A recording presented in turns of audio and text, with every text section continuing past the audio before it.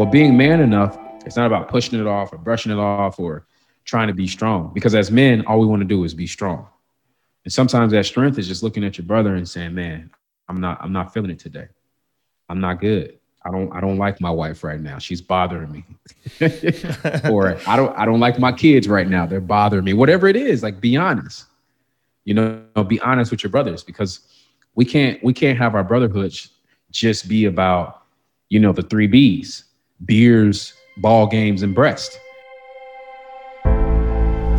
Welcome to Men This Way, the podcast for every man who seeks to live his deepest purpose in life, who's committed to showing up fully and giving his unique gifts to the world. Because if not you, then who?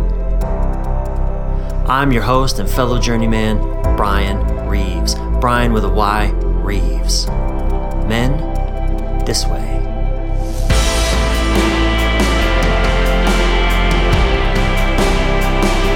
Are you addicted to overthinking like I am? How do you know what to say yes to or no to? Do you understand the essential importance of being in a men's group? Well, in this episode, my guest, author Sylvester McNutt III, and I mine these questions and more for useful insights to make a meaningful difference in your life. I love this conversation with Sylvester. In fact, this conversation felt more like a meditation for me personally. My lady, Sylvie Kukassian, turned me on to Sylvester's work and actually connected the two of us. And she cautioned me, she's like, you and Sylvester are going to get along swimmingly, and he's a deep soul, and your conversation is going to be rich and deep and juicy. And she was right. Now, Sylvester is a mega-selling author, I'm going to guess, of 8 books, and I'm going to guess that because his books have thousands of reviews on Amazon. Inspiring titles such as Lust for Life and Care Package, A Path to Deep Healing, and Free Your Energy, The Path to Freedom, Mental Clarity, and a Life of Enjoyment. And our conversation covered a healthy swath of topics, from overthinking to the importance of forgiving our fathers to the masculine joy of doing nothing, which is what meditation can be if we allow it, to how we can listen to the body's wisdom to determine what to say yes to and no to, and so much more. But here's the thing that I really, really enjoyed about my conversation with Sylvester, and we are new to each other.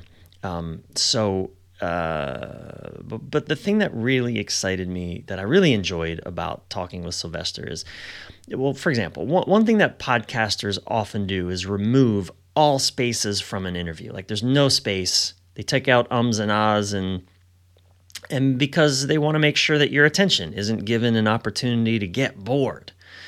But I'm a bit thoughtful about that, and I often like to allow some space. I don't want our conversations to feel rushed, trying to hit you with lots of content. And in this interview, Sylvester would sometimes pause for a few seconds after I asked him a question. He'd close his eyes and let inspiration speak through him. And I respect that. And I like that. And I know it can make for a more inspired conversation. And so sometimes there's going to be a little silence in this interview for a few seconds. Don't check to see if it stopped playing or if your phone's broken, or just enjoy the silence and the wisdom that comes with it. I encourage you to let this conversation be a meditation for you as well, to really let it sink into your bones. So definitely stay tuned all the way through to Sylvester McNutt III's 5 key takeaways at the end of this episode of Men This Way. And one more thing. My new book, Choose Her Every Day or Leave Her, it recently shot up to number 12 on Amazon in the dating genre. Like, overnight, it went from a total sales on the entire website of at 59,000th place in all sales to 1,600th in all sales. Now, I have no idea what any of that really means, except that it does mean people are buying it and reading it, and word is spreading. People are getting real value out of it. Choose Her Every Day or Leave Her. It's essential reading for any man or woman who genuinely wants to thrive in intimacy. Go get it online wherever you buy your books. It's not on Audible yet. Hopefully that'll be coming sometime in the next, 6 months to a year, maybe sooner. But in any case, go get it wherever you buy your books. All right, back to my conversation with Sylvester McNutt III. Take a deep breath and stay present with us all the way through to the end of this episode of Men This Way. All right, let's dive. Sylvester McNutt III. Sir, welcome to Men This Way podcast. It is a privilege and an honor to have you on, man. Thank you for saying yes. Thank you. Thank you. Thank you very much for having me on. I'm going to ask you a question that I don't ask often.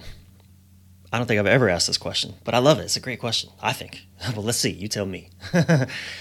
Sylvester, and you said that your nickname, so sometimes your friends call you Sly. So I'm a slide that right in there, if that's okay, Sly. Absolutely. That was horrible. I'm sorry, man. This was such a dad joke, and I'm not even a dad. Sly, what's alive for you right now, man? What are you excited about? What's alive for you?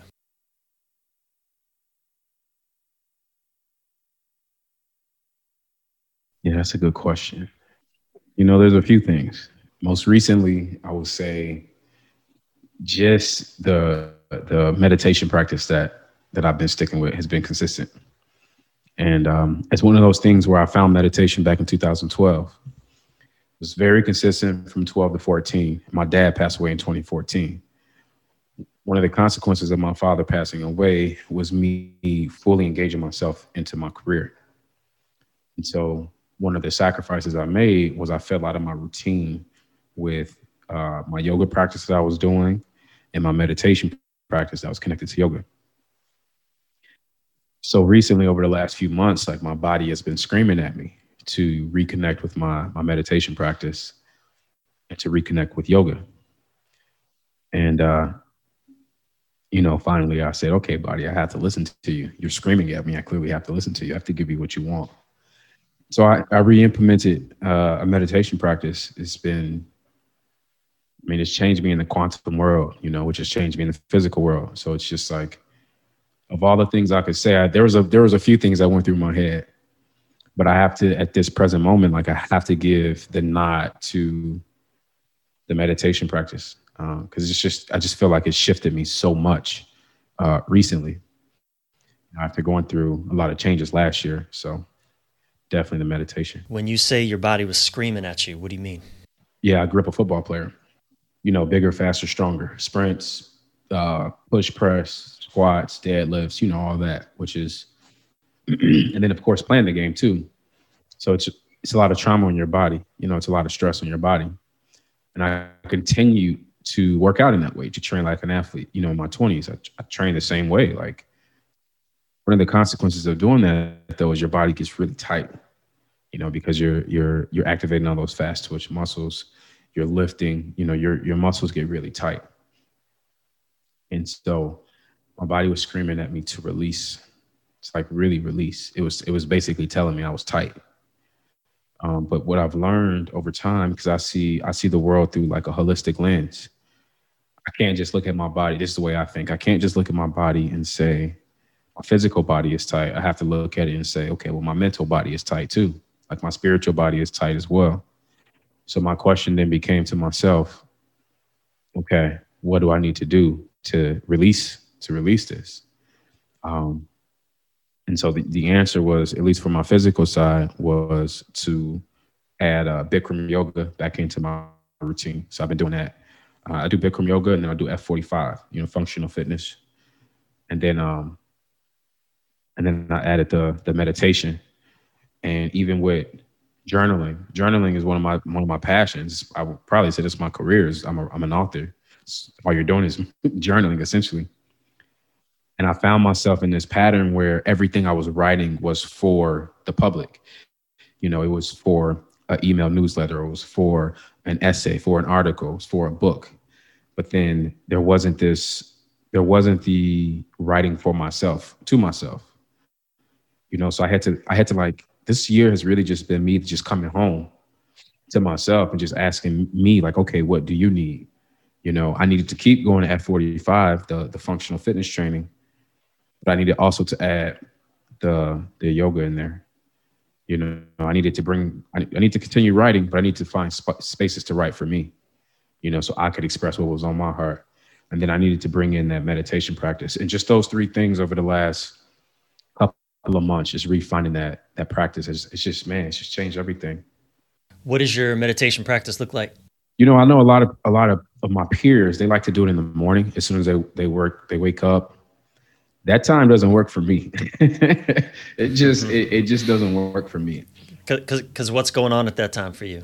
The way that people feel after coffee is the way I feel as soon as I wake up. Like I wake up and I'm instantly on. I'm instantly ready. I'm like, all right, let's go. Let's do this. I think that's a consequence. My father was in the army, and then just growing up as a football player, you're used to getting up at 4:30, 5 a.m. and just just starting your day right away, you know? So I'm used to just getting up and going. So I get up, and first thing I do is I go in the bathroom and I wash my face. Every day I wash my face. You know, that's what people are always like, oh, you know, what's your skincare routine? I'm like, it's really simple. Like soap, water, and I wash my face in the morning. But I do that till I wake up. Then I tell myself some affirmations. I'm like, all right, come on, let's go. You're gonna do this. This would be a good day. I kind of hype myself up. But for meditation, I can't do it in the morning. So I always do it in the afternoon. I did it right before chatting with you, sometime between 1 to 5 p.m. I always do it in the afternoon. I put my heating pad down. I have a heating pad that's about this long. And for the people who cannot see the videos, about a little longer than shoulder width apart. And I lay it on the floor, and I put it on, and then I lay on there for 20, 30 minutes. That's if I'm doing it at home, and just, you know, just kind of see what happens. And you live in Arizona, man, and you use a heating pad when you meditate. I don't understand that math, I'll be honest with you. You know, the air conditioning is on in the house. Okay, so it's cold. That's yeah. I too, I've experimented. I mean, I discovered meditation years ago, man, but I just couldn't buy into it. And a few years back, one of my teachers gave me an amazing gift around meditation, just the simplicity of it. And I think for me, it's become like brushing my teeth. If I don't, I can go a couple days without, you know, but a couple days without, and like what you said, something inside starts screaming at me. It's usually my head, my thoughts, anxiety, worries, like, oh shit, the sky's falling. It ain't falling. I haven't taken some time to just sit and be still and enjoy doing nothing. So thank you I noticed one thing that as I was preparing for our conversation and diving into your work in the world, one of the things that I heard you say about yourself is that you are extremely disciplined. I think it was listening to a podcast episode about that you titled "The Lone Wolf." Oh, the Lone Wolf episode, yeah, because that is an exploration near and dear to my heart, as I am a recovering lone wolf. Yeah, me too. Yeah.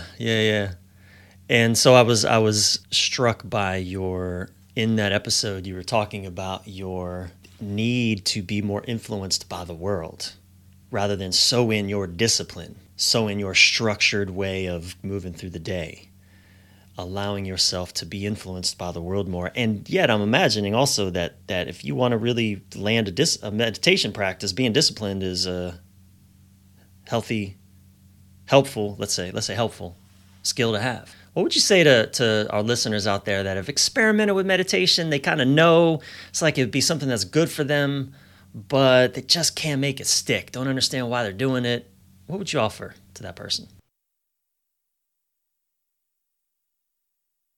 You know, one of my favorite speakers of all time is Les Brown, and he has this speech back in the 80s. The whole theme is he's asking the listener what's possible. As we begin to talk about our lives and tell our stories, a lot of the times we look at our limits, or we look at what didn't happen, what could have happened. We don't often talk about what's possible. Never really. We never really talk about possibility.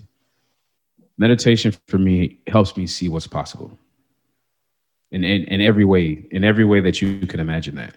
So if you're using a meditation, and that's the thing, I see meditation as a tool. I see it as something that's meant to be used. I've used it before to bring me an experience. I've used it before to try to process an experience. I've used it before to relax. yesterday, when I did my meditation yesterday, I walked on the treadmill for about a good hour. I like to do walks outside, but it's summertime here in Arizona, so I'm Which like, means okay. you will die within 2 minutes if you're I'm not like, careful. how do I get this walk in? Oh, I'll just walk on the Uh-huh. treadmill for now. Uh-huh. So I did my treadmill for an hour, lifted for like 45 minutes, and then I went in there and did meditation for about 30 minutes. And I caught myself in the middle of meditation without even realizing it, just smiling and laughing. I was just laying in the room by myself, smiling and laughing. So it brought me the possibility of joy, an emotional expression of just freedom and just being my most genuine self in a room by myself, just laughing and smiling. So if you're thinking of meditation, maybe not think of it like, hey, I have to do it Monday, Wednesday, Friday, and if I miss, something's wrong with me. Maybe just look at it as, this meditation could show me what's possible. So let me just not put pressure on it and not stress myself out about it and not judge myself as I'm doing it. Just let me just try it out for a few Yeah. minutes. You know, Yeah. I think that's key too. For a few minutes, it doesn't have to be a 30-minute or an hour-long experience. It can be 60 seconds, 2 minutes, just a couple minutes. that's more than enough. Yeah. 2 minutes is more than enough to allow your brain to make a change. 30 minutes. The only reason I can do 30 minutes is because I've been doing this on and off for 8 years. So I feel like I have I've worked up to that. At the beginning, I wasn't at 8 minutes. No way. Or excuse me, at 30 minutes. No way. I was doing a few minutes at a time. Yeah, I find meditation is a great way. So I do practice it in the morning, and I find that it helps me get clear around what is life really calling from me today. It helps me really step into my day with clarity around what I'm going to give myself to that is worthy of my time and my heart and my skill, all of that, versus just a day where I wouldn't do that. I'm just often functioning in anxiety of all the have tos that I think I got to do. Mm-hmm. So I can appreciate what you said about that. And I think one other thing that occurs for me in meditation is, you know, I think I wonder. I'd love to hear your thoughts on this. I work a lot with masculine and feminine dynamics and relationships, and one of the things that I understand about masculine expression, whether man or woman or in any being, is that it ultimately wants to get to doing nothing, absolutely nothing. I want to solve problems so that I can be free of the problem and I don't have to do anything about it anymore. I want to get to the end of the thing so I don't have to worry about it. I want to, whatever it is, I want to accomplish the mission so I can be fucking done with it already. But that's endless. There are endless problems to be solved. And even sitting for 10 minutes, oftentimes I'll just say this thing to myself over and over again. Isn't it nice to just do nothing? And I'll just sit, do nothing. And I'll tell you, Sylvester, often about 5 seconds before the bell goes off at the end of the meditation, I'll finally have a moment of, oh yeah, this feels so good to do nothing. Like literally, man, I swear, sometimes it'll happen right before that bell dings. I'll finally hit that spot of, oh yeah, this is so nice. I don't know. What's your experience with meditation as like just sitting and doing nothing? And because you've talked a lot about, one of the things you've talked about is a slower lifestyle. I've seen in your work, you've been drawn Yep. to this idea of a slow lifestyle. Well, what is that but a moving, in a sense, towards a lot more nothing? I don't know. Maybe it's a stretch. What do you say? Here's the thing: is if you can say that we try to solve problems so we don't have to do anything, then we have to accept that there's a duality there. That we're doing everything so we can do nothing. There's a duality. Those are two extremes. To do nothing and to do everything is two extremes, right? So really, it's just a state of balance, right? Like I'm doing this to solve that, so I don't have to do anything related to that. Well, you're seeking balance. So what better way to find balance than to meditate? you know? So like a perfect example of what you were saying is today, I knew I had this chat with you at 3. And then I know that I have a men's group I'm in. We have a chat at 5. And it was about 2:20. And I was like, man, I should probably drive to the office now. I gotta make sure I'm on time. So I started packing my bag. And then I just felt called to get in the shower. I hadn't taken a shower today. I'm like, oh, you can't leave the house like this. Like, you need to take a shower. So I'm in the shower, and it's like a lot of the times when we're getting ready to do things, what do? We rush, we push. We're like, oh, I got to do this. I need to do this. And we have this checklist of things we do. You talked about it earlier, the anxiety.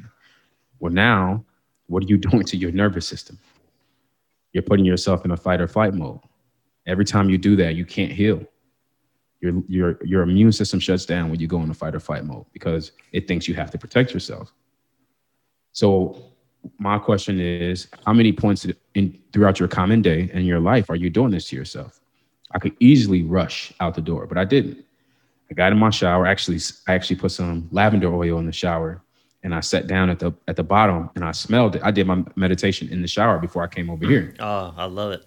Just sitting on the floor. It's hot water. And the number one thing I kept saying to myself is, I have time. Because initially my body was telling me like, okay, you need to go. You can't be late. You can't be late. But I told myself, I have time. I have more than enough time. Walked to my car, took my time, like wasn't looking at the clock, wasn't obsessing. Because here's the deal. Me and you have a relationship. Our relationship is this very exact moment. And everything that I did leading up to this is going to come into our interaction. In my work, I talk a lot about energy. So the energy we exchange is going to be the consequence of everything I've been doing for the last 2 hours and that you've been doing for the last 2 hours and even further. So my question is this: who do I want to be when I come to this? Well, it's possible that I could be 100 different Sylvesters. If you interview me tomorrow, I might be the rah-rah captain of the football team. Let's go. You got to do that. That might be tomorrow's interview. Well, if you interview me the following day, we might talk about, I'm a dad. We might talk about fatherhood the whole time. You never know. It's like you're so different. So to me, my conscious choice was my body needs to rest before I do this chat. And now that I'm in the chat with you, I feel like it was literally the perfect choice. I feel like it was the most perfect choice. And that to me is like the power of meditation. It can give you so many different possibilities. I'm really resonating with what you're saying. As I looked at my day today as well, I have a particularly busy week. Sylvie, my lady, who, by the way, I want to give a shout out to her because Sylvie Kukasian, she made this connection between you and I. And Sylvie has brought just endless good things into my life. And, good men is one of the gifts that she has brought me a number of times. So I just want to honor her. Love to hear that, man. I love to hear that. And so I'm looking at the day today, and I had two interviews with you and another man that I been really looking forward to and really want to be present for and really really be in, and not just phone in. I take these conversations seriously, man. I mean, these are wisdom conversations, which means I don't really know what we're going to talk about exactly. We're going to ask some questions and get out the way. And so as I'm looking at my day, there's a part of me that, as an entrepreneur, man, our work is never done. It's never done. There's always something else. There's always more. It's always endless. When I die, there will be so much work left to be done. But I'm looking at the day and I'm thinking, man, I have these two conversations today.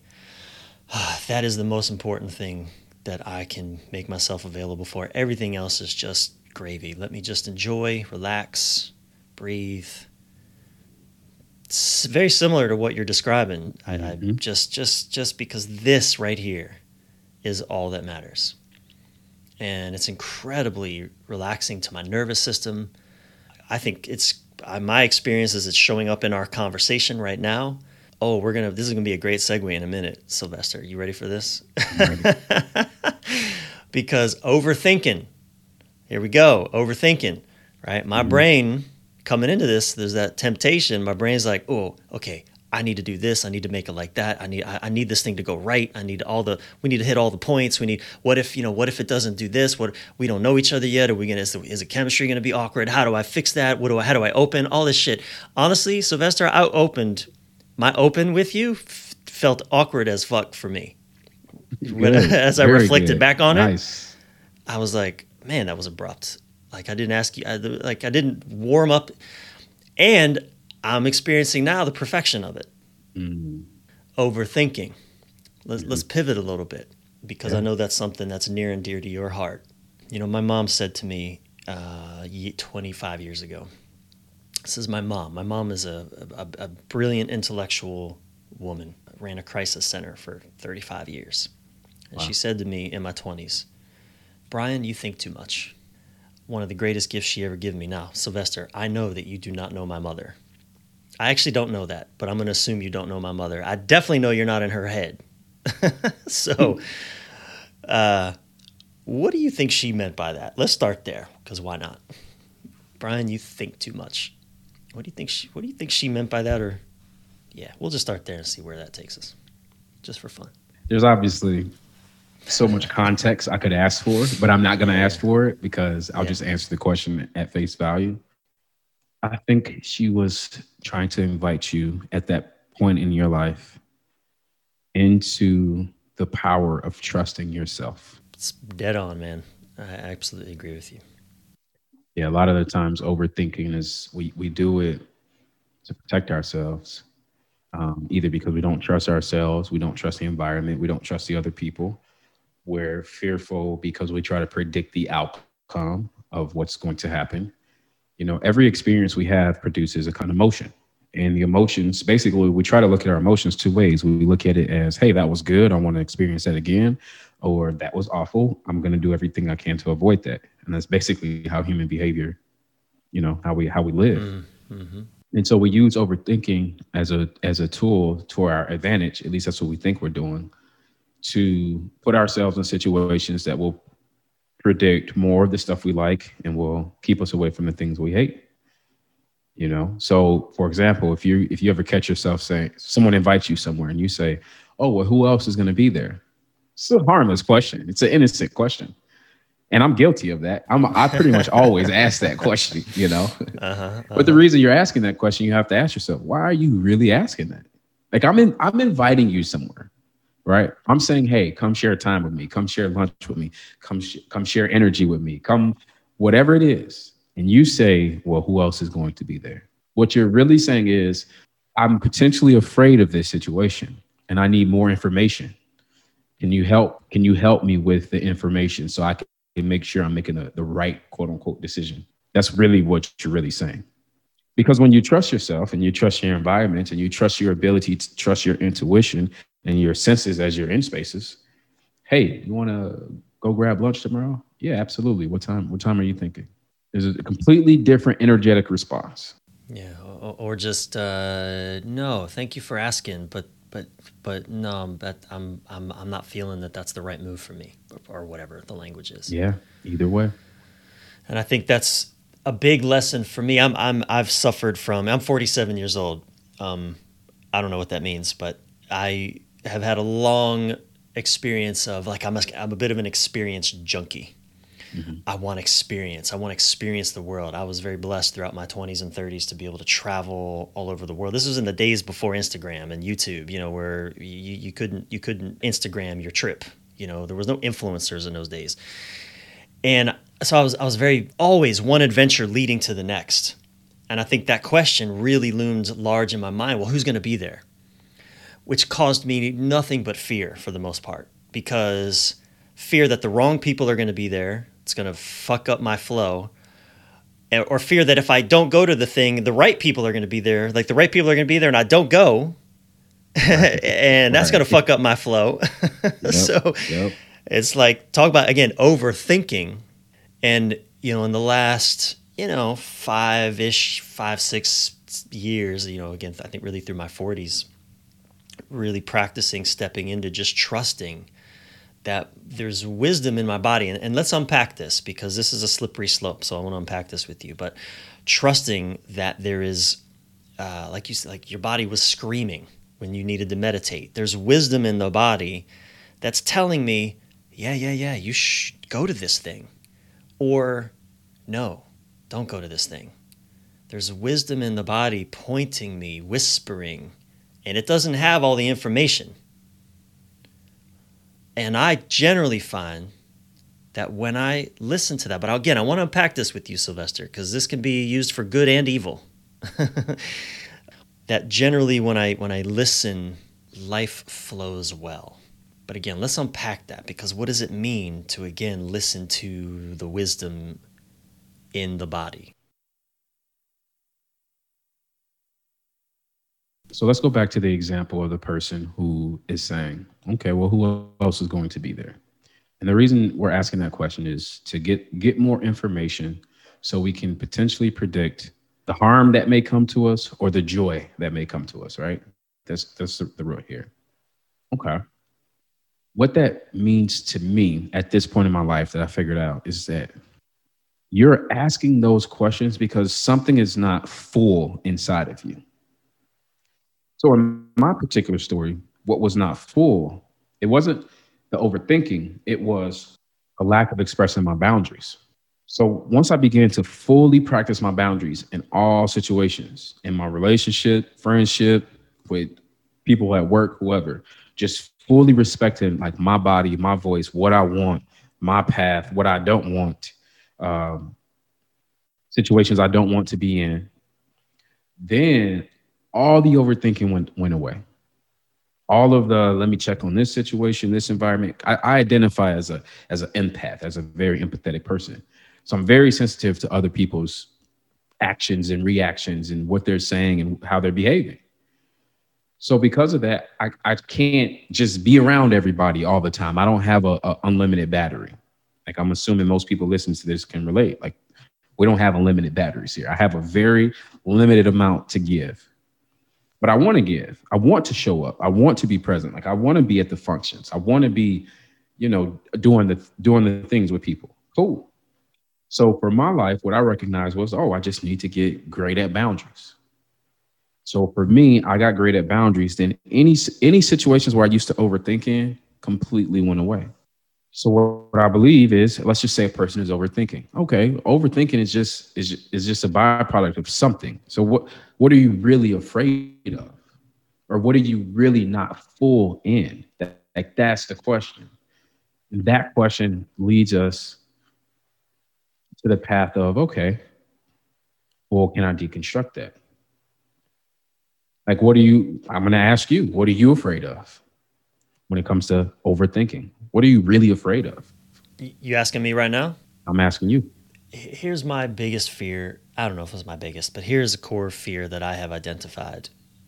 I have this fear that I am not going to live to my fullest potential.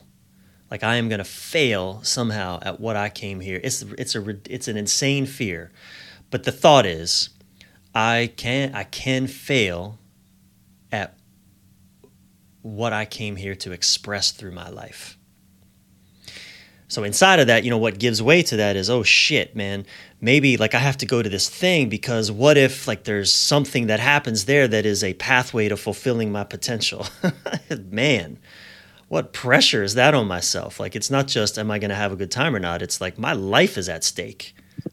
So you're putting a lot of pressure around like certain interactions. Dude, I'm on a mission in this body on this planet, and which again, man, there's an insanity in that. There's a pathology in that, and but still, like there's childhood programming, there's family stuff, there's like a lot wrapped up in that. I'm here on a fucking mission, and so, but that's my fear. So overthinking is constantly. For me, it's constantly around, is what I'm doing, is this going to fulfill? Dude, it's exhausting, Sylvester, to live inside of that story. It's exhausting. I don't get a day off. What happens if you were able to reimagine that story, retell that story? Well, fortunately, I am able to reimagine and retell that story. I am able to relax that story, and I get my life back. Ironically, I get my life back when I retell that story. That's the irony, is I think inside of that story, I'm always thinking my life is over there. It's somewhere, it's not here, it's over there. Mm. And when I release that story, oh man, here I am again, actually in my life, living my life, fulfilling the simplicity that is my life. And what happens if you do fail at the thing? Like what if you fail like pretty bad? What really happens then? I think for me, Sylvester, I live with a kind of schizophrenia in that I see the story, and the irony is, Sylvester, in that story, I can only fail. There is no success that would ever be enough to satisfy that story. When I'm able to relax that story and just do my day, just do the thing that I'm here to do, have this conversation with you, be present, I'll say it like this. Failure is welcome because I'm willing for things to not go the way I think they should go. Doesn't mean it's comfortable. Doesn't mean I like it, but yeah, that's what's going to happen. So good. Yeah. You're living in reality. Totally. Here's my other question. Sure. Is that story actually yours? Did you create that story? No, I don't believe I did. No, not for a second. Yep. And that's for most of us. That's where, so I have this new book coming out. It's called Loving Yourself Properly. And the very first chapter is called Shame-Based Thinking. And so it goes through this entire framework about shame-based thinking. And if you listen to people talk, most people that you listen to, even the people listening to this podcast, if you listen to the way most people talk, most of us talk with shame as the leader of our stories. We often tell people what we're not good at. Even, hey, you just made pancakes for your girl, for your wife, for your husband. You go take them the pancakes. Hey, I hope you like these pancakes. Yeah, I didn't have any blueberries, or I didn't have any butter, or, I cooked them too long. Even the way we do little things like present food, we add shame into it. It's like, why not just walk up to the person and say, here go your pancakes, baby. These are the best damn pancakes you're going to have all day. Yeah. Literally feel the energy difference. Oh, yeah. You offer one and say, oh, I forgot your blueberries. I know blueberries are your favorite. Well, it's like, well, you're bringing shame into this. You're changing the energy to shame. And the other one, you say, hey, these are the best damn pancakes ever. Well, what's the energy there? It's fun. It's loving. It's magnetic. So my question for anybody listening to the podcast now is to just really reflect on some of the thoughts that you're saying to yourself, that you repeat over to yourself, the stories that you're repeating over to yourself, and ask those two questions I asked, like, what really would happen if the thing that you fear, if that actually happened, what actually would happen? And a lot of the times we see that really, maybe some emotional discomfort, but in the physical world, like really nothing really would happen most of the time. And then the other question I asked is, is that your story? Most of the time it's not. Like I noticed a lot of the shame-based thoughts I had, they came from my mother and father, which is where most of it comes from. You're usually indoctrinated through religion, through school, through your parents, or whoever you grew up with. For me, it was my mother and father. My shame-based thinking came around money. It came around money doesn't grow on trees. You don't know the value of money. Don't spend money on that. Save all your money. No, don't blow money on that. So it was a limiting belief system around money. And I experienced that when I wanted to quit my job, my corporate job in 2012. I'm like, hey, I'm going to quit my job. Well, why would you do that? You're making $75,000 a year. I'm like, oh, well, that's not a lot of money. I actually can make a lot more. I could invest less energy and make more money. And I don't like this work. So I want to do work that I like. I want to do work that inspires me.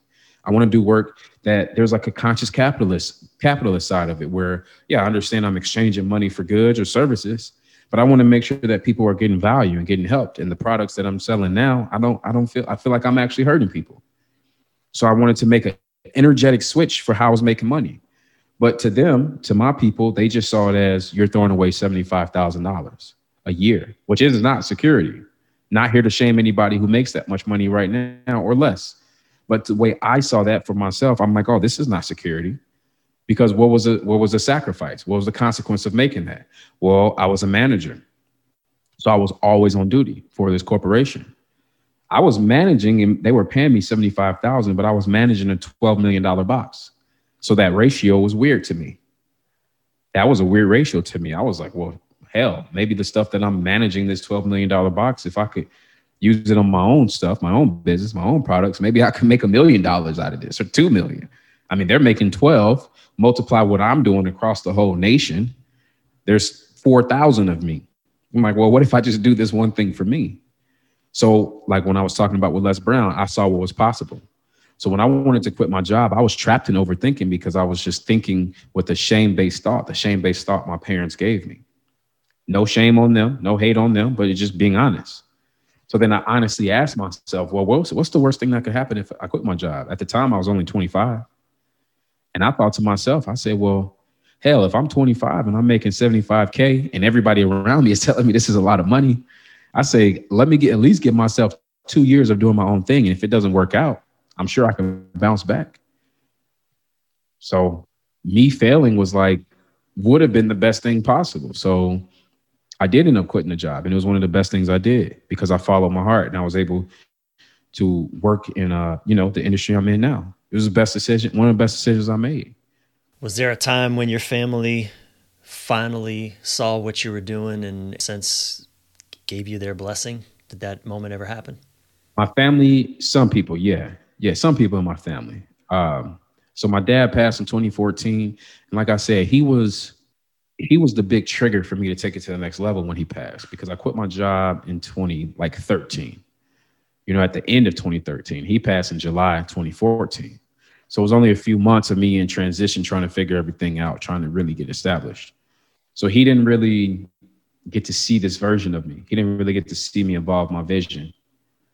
My mother was emotionally, she's been emotionally unavailable her whole life, or I should say my whole life. I can't say her whole life, my whole life. So it's for me, at least, I haven't really been able to share those things with her. Like when I was playing football, I couldn't really share that with her. She didn't come to the games. When I'm dating whoever I was dating, I couldn't really share like, oh, me and so-and-so are going to the prom, or we're going to do our first date. Like she wasn't really involved like that. It was just more, well, here's what you can't do. Don't do this. So, I mean, I've shared some of the journey with her. She's heard it, but she's definitely told me like, hey, I'm proud of you. But I forgive them though. But let me just say that's another thing. See, a lot of us, we don't forgive our parents. We hold resentment against our parents forever. We hold pain against our parents forever. They could have did this. They should have did this. You're right. Like I agree with you. You're right. If you're saying that my parents could have did more, you're right. They could have, but they were also learning. They were also under shame-based thinking. They were also limited by something. They were also, just depends on the story of where you come from. Do you have an immigrant family? Do you have, like my mother was a black woman growing up in this country. So it's like, I have no idea what she went through. Like, you know what I mean? So that's the other thing I always want to offer people is forgiveness. Forgive yourself first. You got to forgive yourself. It's not your fault you have shame-based thinking. And we don't need to place blame on our parents either. Let's not blame them. My dad was an alcoholic. He beat my ass all the time. I don't whoop my kid. I don't hit my kid. I wanted to change that. That's a generational curse. Hitting kids to me is a generational curse. A lot of people are like, oh yeah, I got hit and I turned out fine. No, you didn't. The fact that you would say that shows that you did not turn out fine, because a kid does not know the difference between a slap on the wrist and quote unquote abuse. They interpret it as the same. They interpret it as fear and danger. You trigger their nervous system in the fight or flight. And we already talked about this. What can't happen when your nervous system is triggered? Well, you can't heal. So you're putting your kid in a situation where they can't heal. It's like my parents, a lot of people in my parents' generation, they wanted their kids to fear them. Well, why? Well, why is that? Well, that's because in their generation, they associated fear with respect and they wanted to be respected as parents. Well, that doesn't work anymore. It doesn't work anymore. You want respect. You know what we need? We need you to be present. We need love. We need an ear. We need a hug. God damn it. We need a hug. We need men who are like, hey, you know what? I'm going to show up for you. I'm not going to just choose alcohol over my family. I'm not going to just choose porn over my family. I'm not going to just work all day to avoid this tough conversation with my wife or with my teenage daughter. We need men who are going to say, hey, I'm going to show up. I'm going to show up. And we need to support each other, because a lot of the times when it comes to asking men to show up, it's not supportive. So it's making that time for your brother. Like, hey man, what's going on? What do you need to talk? You need an ear? Do we need to go for a walk? What's going on? How can I support you? And then, they always say like, be man enough. Well, being man enough really isn't about pushing it off, brushing it off. This is just to me. It's not about pushing it off or brushing it off or trying to be strong. Because as men, all we want to do is be strong. And sometimes that strength is just looking at your brother and saying, man, I'm not feeling it today. I'm not good. I don't like my wife right now. She's bothering me. Or I don't like my kids right now. They're bothering me. Whatever it is, like, be honest. You know, be honest with your brothers, because we can't have our brotherhood just be about, you know, the 3 B's: beers, ball games, and breast. It's like sometimes you talk to men and that's the only things they want to talk about. It's like, okay, we can have that conversation, sure, but what else is going on in the world? We have to talk about so much more than that. There's so much in what you're sharing. I was in a workshop 10 years ago, a teacher by the name of Byron Katie. Her whole teaching is about questioning our stressful thoughts. And I was in a workshop, about 300 people, about 10 years ago, and there was a Black woman in this workshop who I saw. So just 9 days, Sly, just 9 days of questioning our stressful thoughts. That's all we did for 9 days straight. And I saw this Black woman about halfway through. She had this moment of epiphany. And this is what she shared with all of us. She shared that she had beaten her 2 children, her Black children. And her rationale for it, she beat them because she knew the world was going to beat them. So better she teach them how to take a beating, because the world's going to do it anyway. So in her mind, she had been teaching them to take a beating by beating them herself. And the moment that popped for her, I heard a cry out of her. Her whole being wailed in a way like I've never heard anyone wail like that before. When she saw, that was such a profound moment for me. I mean, for so damn many reasons, obviously. Just being a white man, not understanding the Black experience. Also just understanding, honestly, an ex-girlfriend that I had. I heard through this Black woman speaking. I finally heard an ex-girlfriend of mine, all the things that she had been wanting to tell me. But also my parents, like what you said, you know, being able to understand. I think what I've learned is to hold space for my anger at how, you know, my father has not shown up for me. Hold space for that. I get to be angry, and my father didn't have the internet. He didn't have YouTube. He couldn't go on and watch our videos, Sylvester. He couldn't. Right. There was no Amazon. Where were his therapists? Where was his mental health support? You know, exactly. It's like they didn't have that. So yeah, we're allowed to be pissed off. We're allowed to be angry. We're allowed to resent. Any of those low vibrational emotions, we're allowed to be that. But we can also say, you know what? I have to forgive you, because forgiveness is the only way we get free from that emotion. It's the only way. Dad, like my dad, Sylvester McNutt Jr., I'm absolutely pissed to this day that he was an alcoholic. Absolutely pissed about it. But I also can look back on his life, on what I know, because I don't know everything, and I can forgive him for it. Because that was the only way he could cope with a lot of the stress he was dealing with. It's the only way he could cope. He didn't have the resources. So I forgive him. I really believe that, and I see this change, man, a lot. I really believe that so much healing will come in the world from men just being present with their children. And I see that in men of my generation, of our generation. I really see a sea change happening in the way that men are learning to be present for their children in a way that our parents just had no clue about. And I'm very reassured by that. How old is your son, may I ask? He is 17 months. Oh man, 17 months. Wow. This is your only child so far? Yep. Wow. How is that for you? Man, it's been crazy. Uh-huh. It's been crazy. He was born in March, right before the pandemic last year. Okay. So last year for me was a world of emotion. Yeah. You know, it was a world of emotion. Yeah. Like I remember when he was born, I was in shock. He was purple. I don't know what that means. Is that he literally came out purple, like Barney. I was like, oh my God. Why is he purple? I was in shock. Yeah, I would ask the same thing, man. Why is my son purple? What's happening here? What? No one told me about that. But he was okay though, or was there something actually happening? Or No, he was fine. It was crazy because just a few hours later he was brown, but when he came out, the man was purple. And he's doing well now. Oh yeah, he's a monster now. He's a little Okay. monster. He terrorizes the house. Oh man. So I have a TV that sits on I have like a 48-inch TV that sits on a nice little TV stand. So he walked over to it yesterday and the power button on the side. So he hit the power button. He's like, "Oh, I can turn this off and on." So he's turning it off and on. I was watching the Suns and Bucks game. Uh-huh.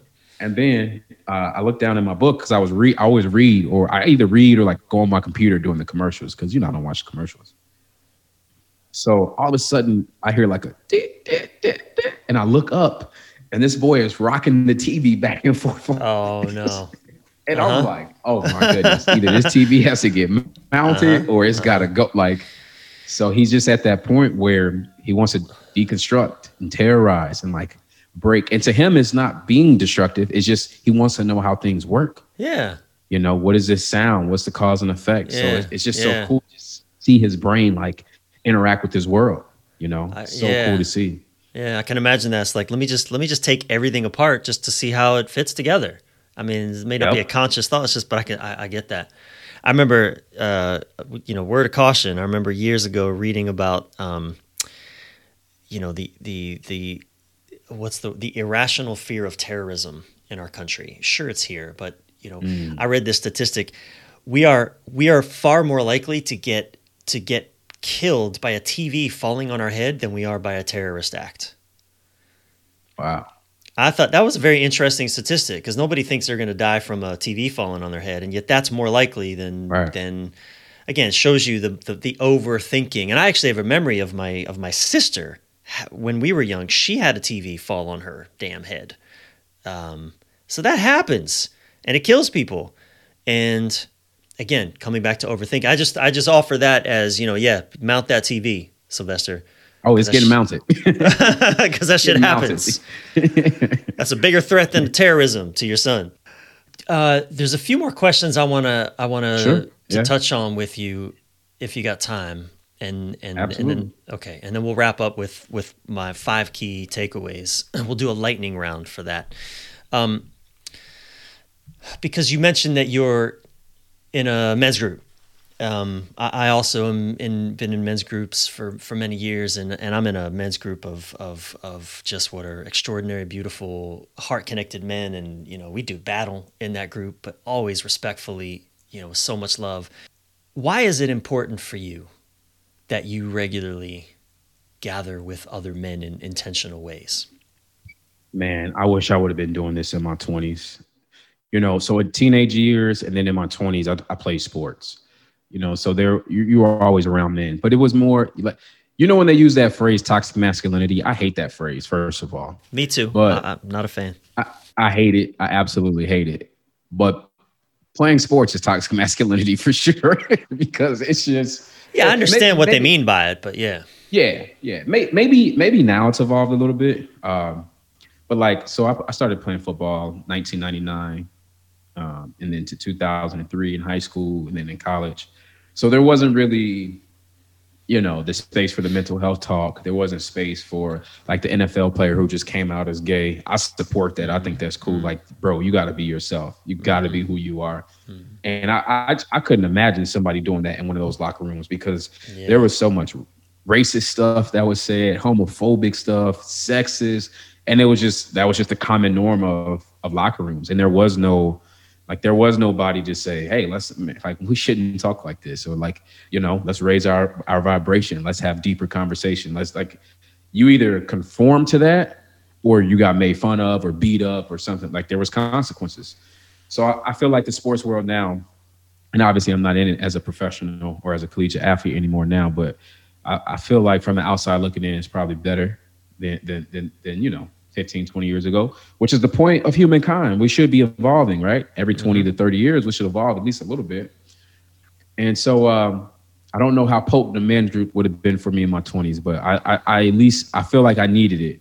And now in my 30s, I 100% will never leave. Yeah. Like, I cannot not have a men's group, because just as things happen in relationship, with the kid now, and as an entrepreneur, as a business person, just as a man, just as a human, a lot of the times, especially when you have shame-based thinking, you have shame in your body, you want to metabolize all of your experience by yourself on your own. And this individualistic mindset that we have here in America, it really keeps us out of being witnessed in like a potent community. Mm-hmm. And so what happens? And I want to be mindful of how I say this, but I feel like some of the suicides we've experienced could have been prevented. I'm not saying if it would have made the problem go away, but sometimes just other people witnessing your problem can make you feel loved. Can make you feel at home. It can make your problem feel smaller. Just for other people to say, "Yeah, I went through that. I went through that, and I got through that." Oh, you went through that? You got through this? Well, what did you do? How did you recover? Just having that space to share what you're going through. I think about people going through breakups. I think about just people getting COVID, getting sick, breaking a bone. Do you want to deal with all that on your own? I don't. In my 20s, I did. I was a lone wolf. Mm-hmm. I was a lone wolf. I'm like, oh, I'm good. I'll just rub some dirt on it and go lift weights, and I'm good. Don't worry about me. Yeah. Oh, I'll just go make some money, and I'm good. That's our conditioning as men. Yeah. Let's make ourselves strong. Well, how do we do that? Well, you have sex with a woman, you make money, or you go lift. That's how you make yourself strong. At least that's what they teach us. But it's like strong is like also sitting with this group of men that I'm about to meet with in an hour and just say, when I report to them this week, I'm feeling really good. So I can let them know like I'm great. But there was a time I had to report 2 months ago. I was down and out. Yeah. I wasn't well. I was hurting. Yeah. And I was able to go be witnessed by these men. And literally all they said was, we have your back. Whatever you need, let us know. I'm here to support you. Yeah. They didn't fix the problem for me. They didn't change anything. They just said, I'm here for you. Yeah.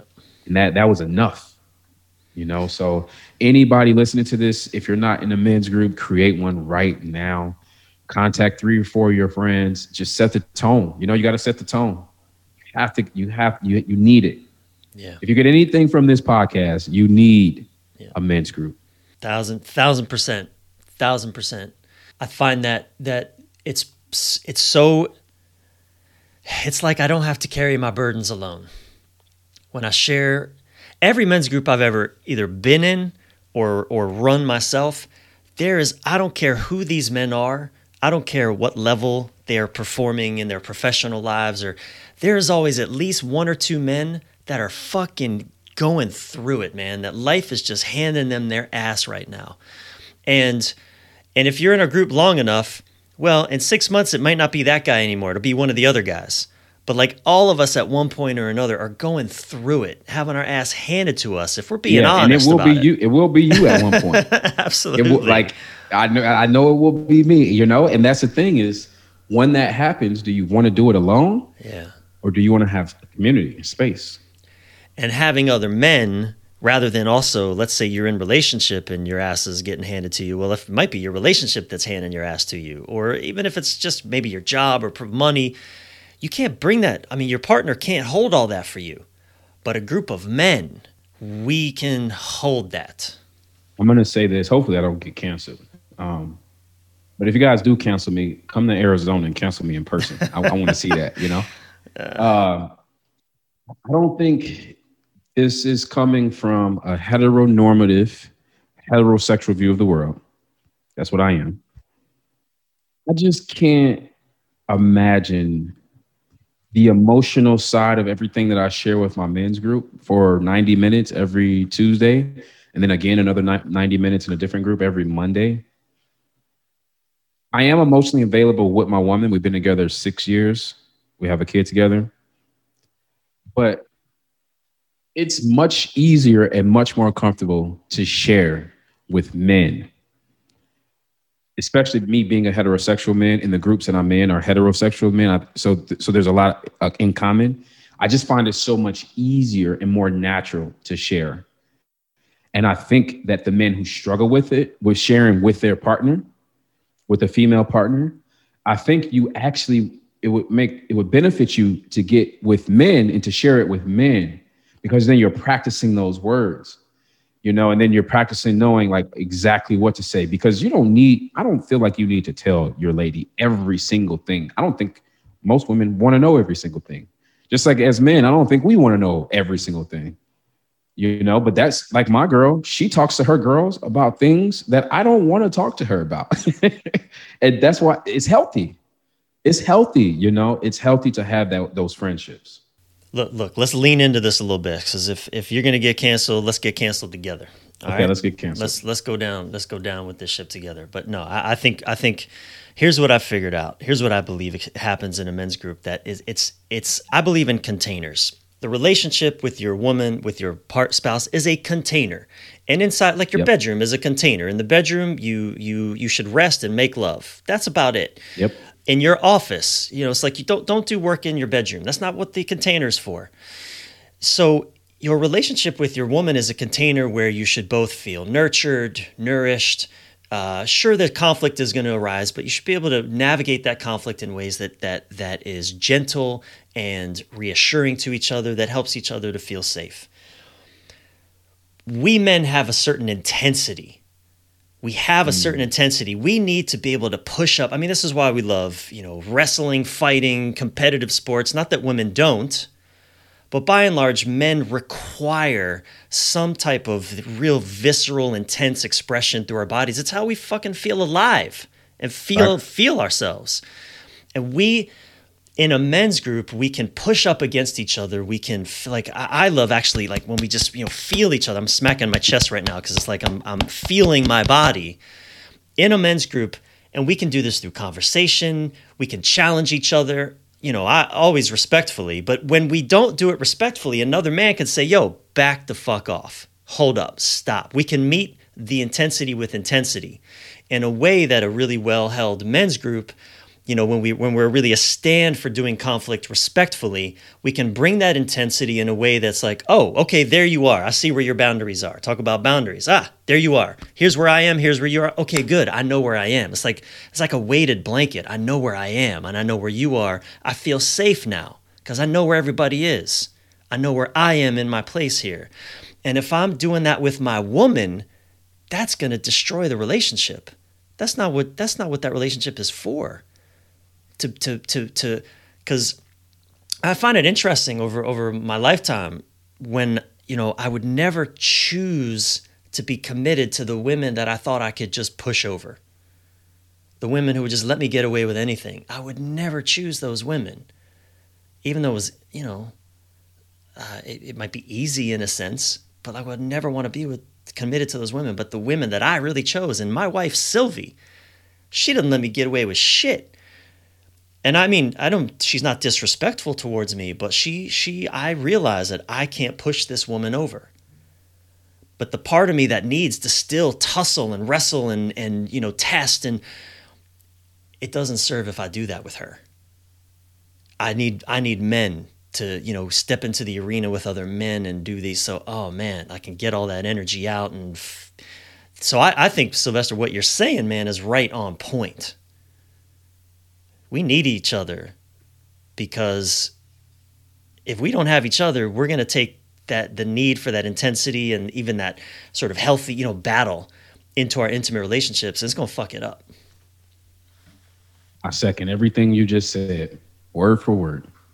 So I'm excited for you, man. I'm glad to hear that is a regular part of your life, and I really hear your commitment to it. And I love that this came up here at the end of our conversation. And I want to wrap up with what I call the 5 key takeaways. And I want to say, just, it's been a privilege and a pleasure to talk with you, man, to dive deep with you. I feel like this has been a meditation. I've enjoyed this. I see you, man, and I feel you, and I appreciate. So let's wrap up with the 5 key takeaways. It's just some things that our listeners can put their kind of hook into, that they can run off with from our conversation. So you haven't had these questions ahead of time, so let's dance. Number 1, key insight. What's the one key insight that you would offer our listeners that you believe can make a meaningful impact on their lives because it has in yours? examine the stories that you're telling yourself. You know, why am I telling myself this story? Is it really true? Is it all the way true? Is it halfway true? Where did it come from? Did it come from society, a parent? Where did the conditioning come from? And then do you have to hold on to it? Beautiful. I love it. Examine the stories. So valuable, so important. Number 2, key mentor. Name another man that you've been inspired by, living or dead, that you would recommend our listeners to learn more about. This is a good one. You know, I think the first man I want to talk about is my father. You know, he was a United States Army guy. Uh, he was a chef, became a manager, dietitian. 6 kids, I think he had total. Uh, he was way more extroverted than me, and I'm kind of extroverted. I'm like a on the scale of 1 to 10, extrovert being 10, introvert being 1. My range is like 5 to 7 ish. I'm never quite the level 8, 9, 10 extrovert. He was that, and he would always remind me, you know, life is short. Live your life. Live your life. He literally would say this to me all the time. Life is short. Live your life. Live your life. Do the things you want to do. Don't wait for permission. You know, he would tell me that. So I wanted to share that. Someone whose work, quote unquote, you could dive into would be my therapist, Francis Weller. Is your therapist Francis Weller? You lucky man. I love Francis, the author of Wild Edge of Sorrow. Yeah. Oh man, He's incredible. My envy level just shot up. Yeah, he's incredible. Love man. him. Thank you for bringing him into his work is incredible. Yeah. Wild Edge of Sorrow. He has a program called Healing Shame. He has another program called the Alchemy of Initiation, which talks about, you know, initiating groups. Love his work, man. I love it. I'm a fan. I'm such a huge fan. Yeah. I'll give you one more though. You know, I really like Joe Dispenza right now. I really like Joe Dispenza's work. Yeah, he's good. I like Joe Dispenza's work. I like how he talks about, you know, how you can change your life with your thoughts. I really like that work, changing your life with your thoughts. But his work is practical. It's not just like, you know, oh, if you just look at this star, everything, you know what I mean? It's very practical. Oh, yeah. I like that. Yeah. His book, Breaking the Habit of Being Yourself. Oh, yeah. I like that. Oh, man. That book, I mean, I've read a lot of life-changing books. That's one of them. Yeah, I like it because he invites you to be nobody. You know, so it's like, because you're telling yourself, oh, well, I'm this person, I'm this person, I'm this person. And it's like, well, what if you were nobody? I know. What a title. Breaking the Habit of Being Yourself. Boy, that's a mind fuck, but the best kind. And I love that you bring in your father as well. I agree, man. First and foremost, regardless our fathers, the way they showed up or didn't, I think it's important that we honor the gifts they did give us. Absolutely. What are we at? Number 3, key resource, your most impactful, inspiring book, movie, or podcast of the last year.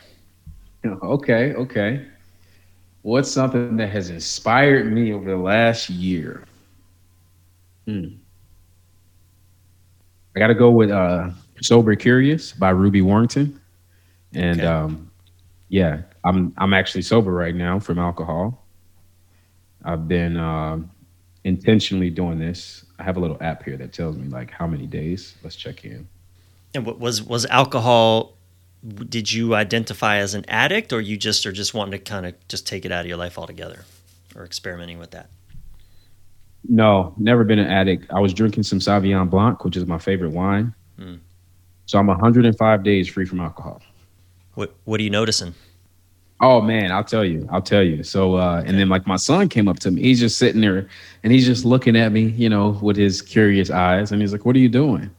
And so I started explaining it to him. I said, this is wine. It's grapes fermented with, you know, some sugar. I'm explaining the whole process to him. And then after I explained the process to him, I tried to drink another sip of the wine and my body was like, nope, no mas. My son, so I'm Black. My son is, his mom is Mexican American. So my son is Blaxican. You know, he's a black and he's Mexican. So we talked to him in English and Spanish.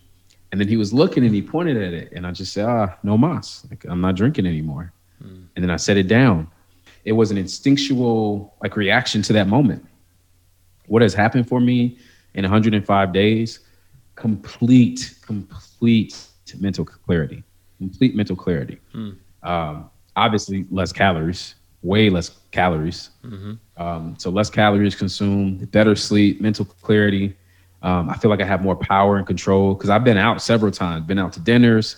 I even went out to the bar with some friends. And it's just like I told them ahead of time. I set my boundary ahead of time.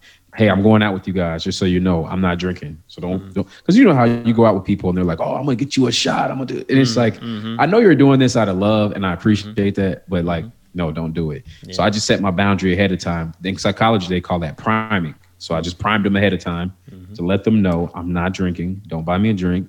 Then I followed through with it when I was there. And now it's at a point, it's been 3 months. So they just know, you know, like we're planning my birthday coming up here, August 23rd. I'm a Virgo. We're planning a guy's trip to Miami. And they already know we're even going to go on Miami on vacation. I'm not drinking. So don't even offer it to me. Yeah. No, I was never an alcoholic. I just, my body was screaming at me. I'm going to listen. Yeah. Beautiful. The name of the book is Sober Curious. Sober Curious by Ruby Warrington. Okay.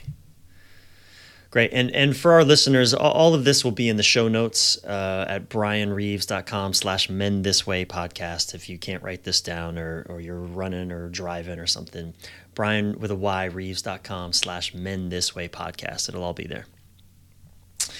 2 more.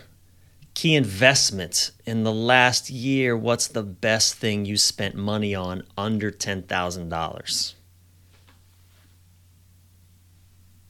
Wow, this is a great question. There's so many. I mean, there's just so many. I'll try to pick one. I'm cutting you off after one. That's all you get. Let's just go with, I'm going to go with a thing, a tangible thing, but just all the stuff I've been able to buy for my son. You know, the little Tykes football and the books, his clothes, you know, just the basic stuff for his life. Like, just to be able to do that, I'm grateful. Like, I'm just so grateful to be able to buy this guy stuff and like get the strawberries he loves and like get his food. Just to be able to buy him things, it really has been a great investment for me. It just feels so good. Okay, so just feeding your son, nourishing your son. Yeah, in all the ways that takes shape. Yeah, it feels good. Beautiful. Last one, key practice. Please offer one consistent practice, spiritual, creative, personal, or relational, that has served you well and that you challenge our listeners to take on for just the next 7 days. Yeah, don't take no shit. I know you weren't expecting that one. Well, and what do you mean by that? Okay. Boundaries. I mean, you have to put up boundaries. A lot of the times we hear the word boundaries and we think of other people. But my invitation to you is boundaries with yourself. What excuses are you making about your life right now? What excuses are you making about your life right now? Whoever's listening to this, answer that question.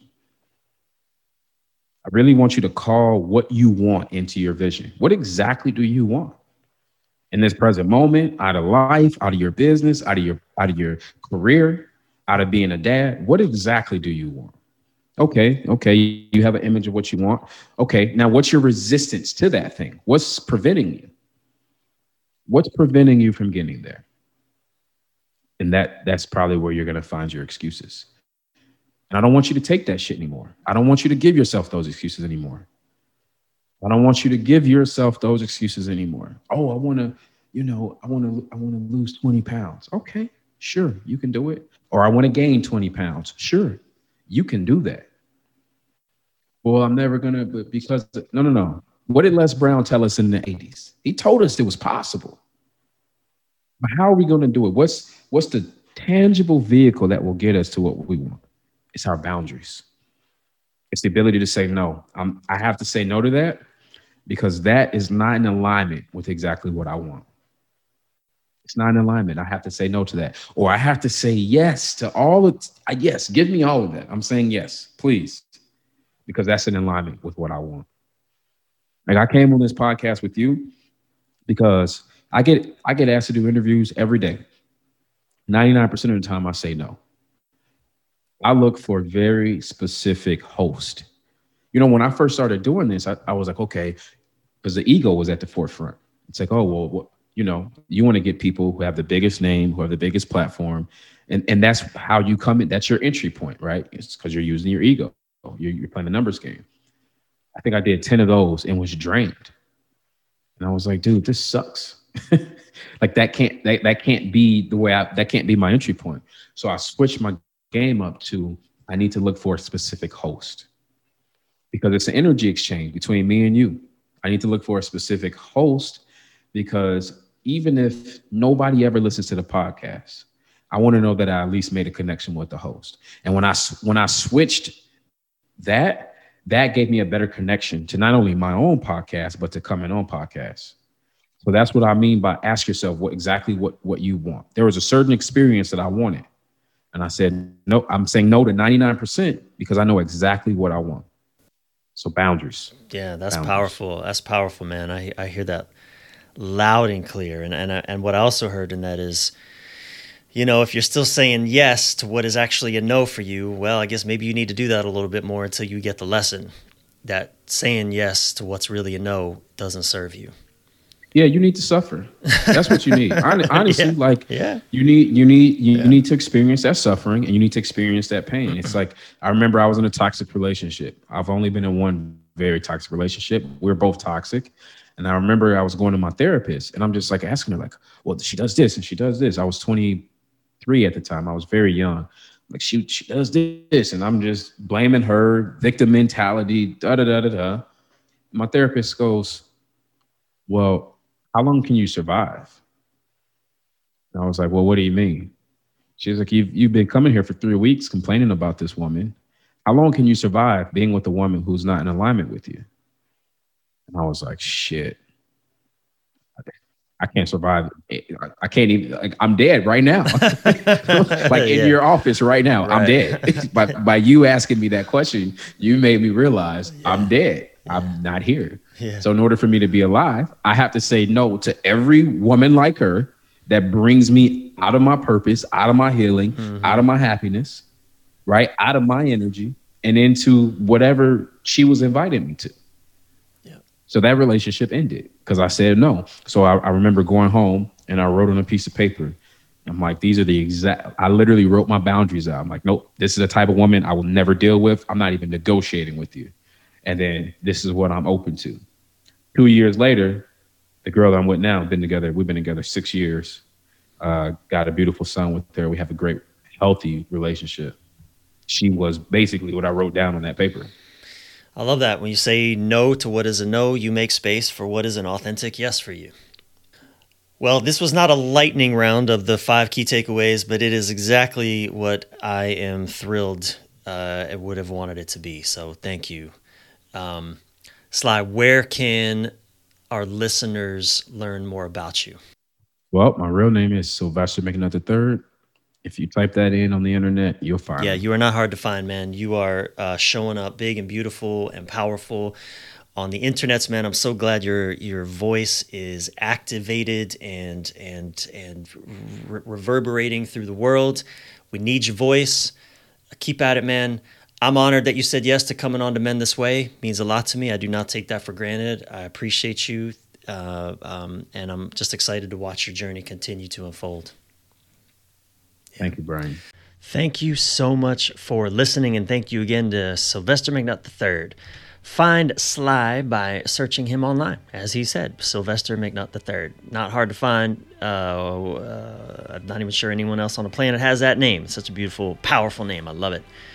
And of course, I'll put links and resources and Sylvester's 5 key takeaways in the show notes at brianreeves.com/Men This Way podcast. Remember, it's Brian with a Y, Reeves, REEVES.com/Men This Way podcast. Now, if you were served by this and think others should hear it too, please share this episode or just write a review so that you too can lead more men this way. And don't forget to subscribe yourself while you're at it. I'm your thriving life and relationship coach, Brian Reeves, Brian with a Y, Reeves. Until soon, keep your head up, your breath relaxed, and your thoughts inspired.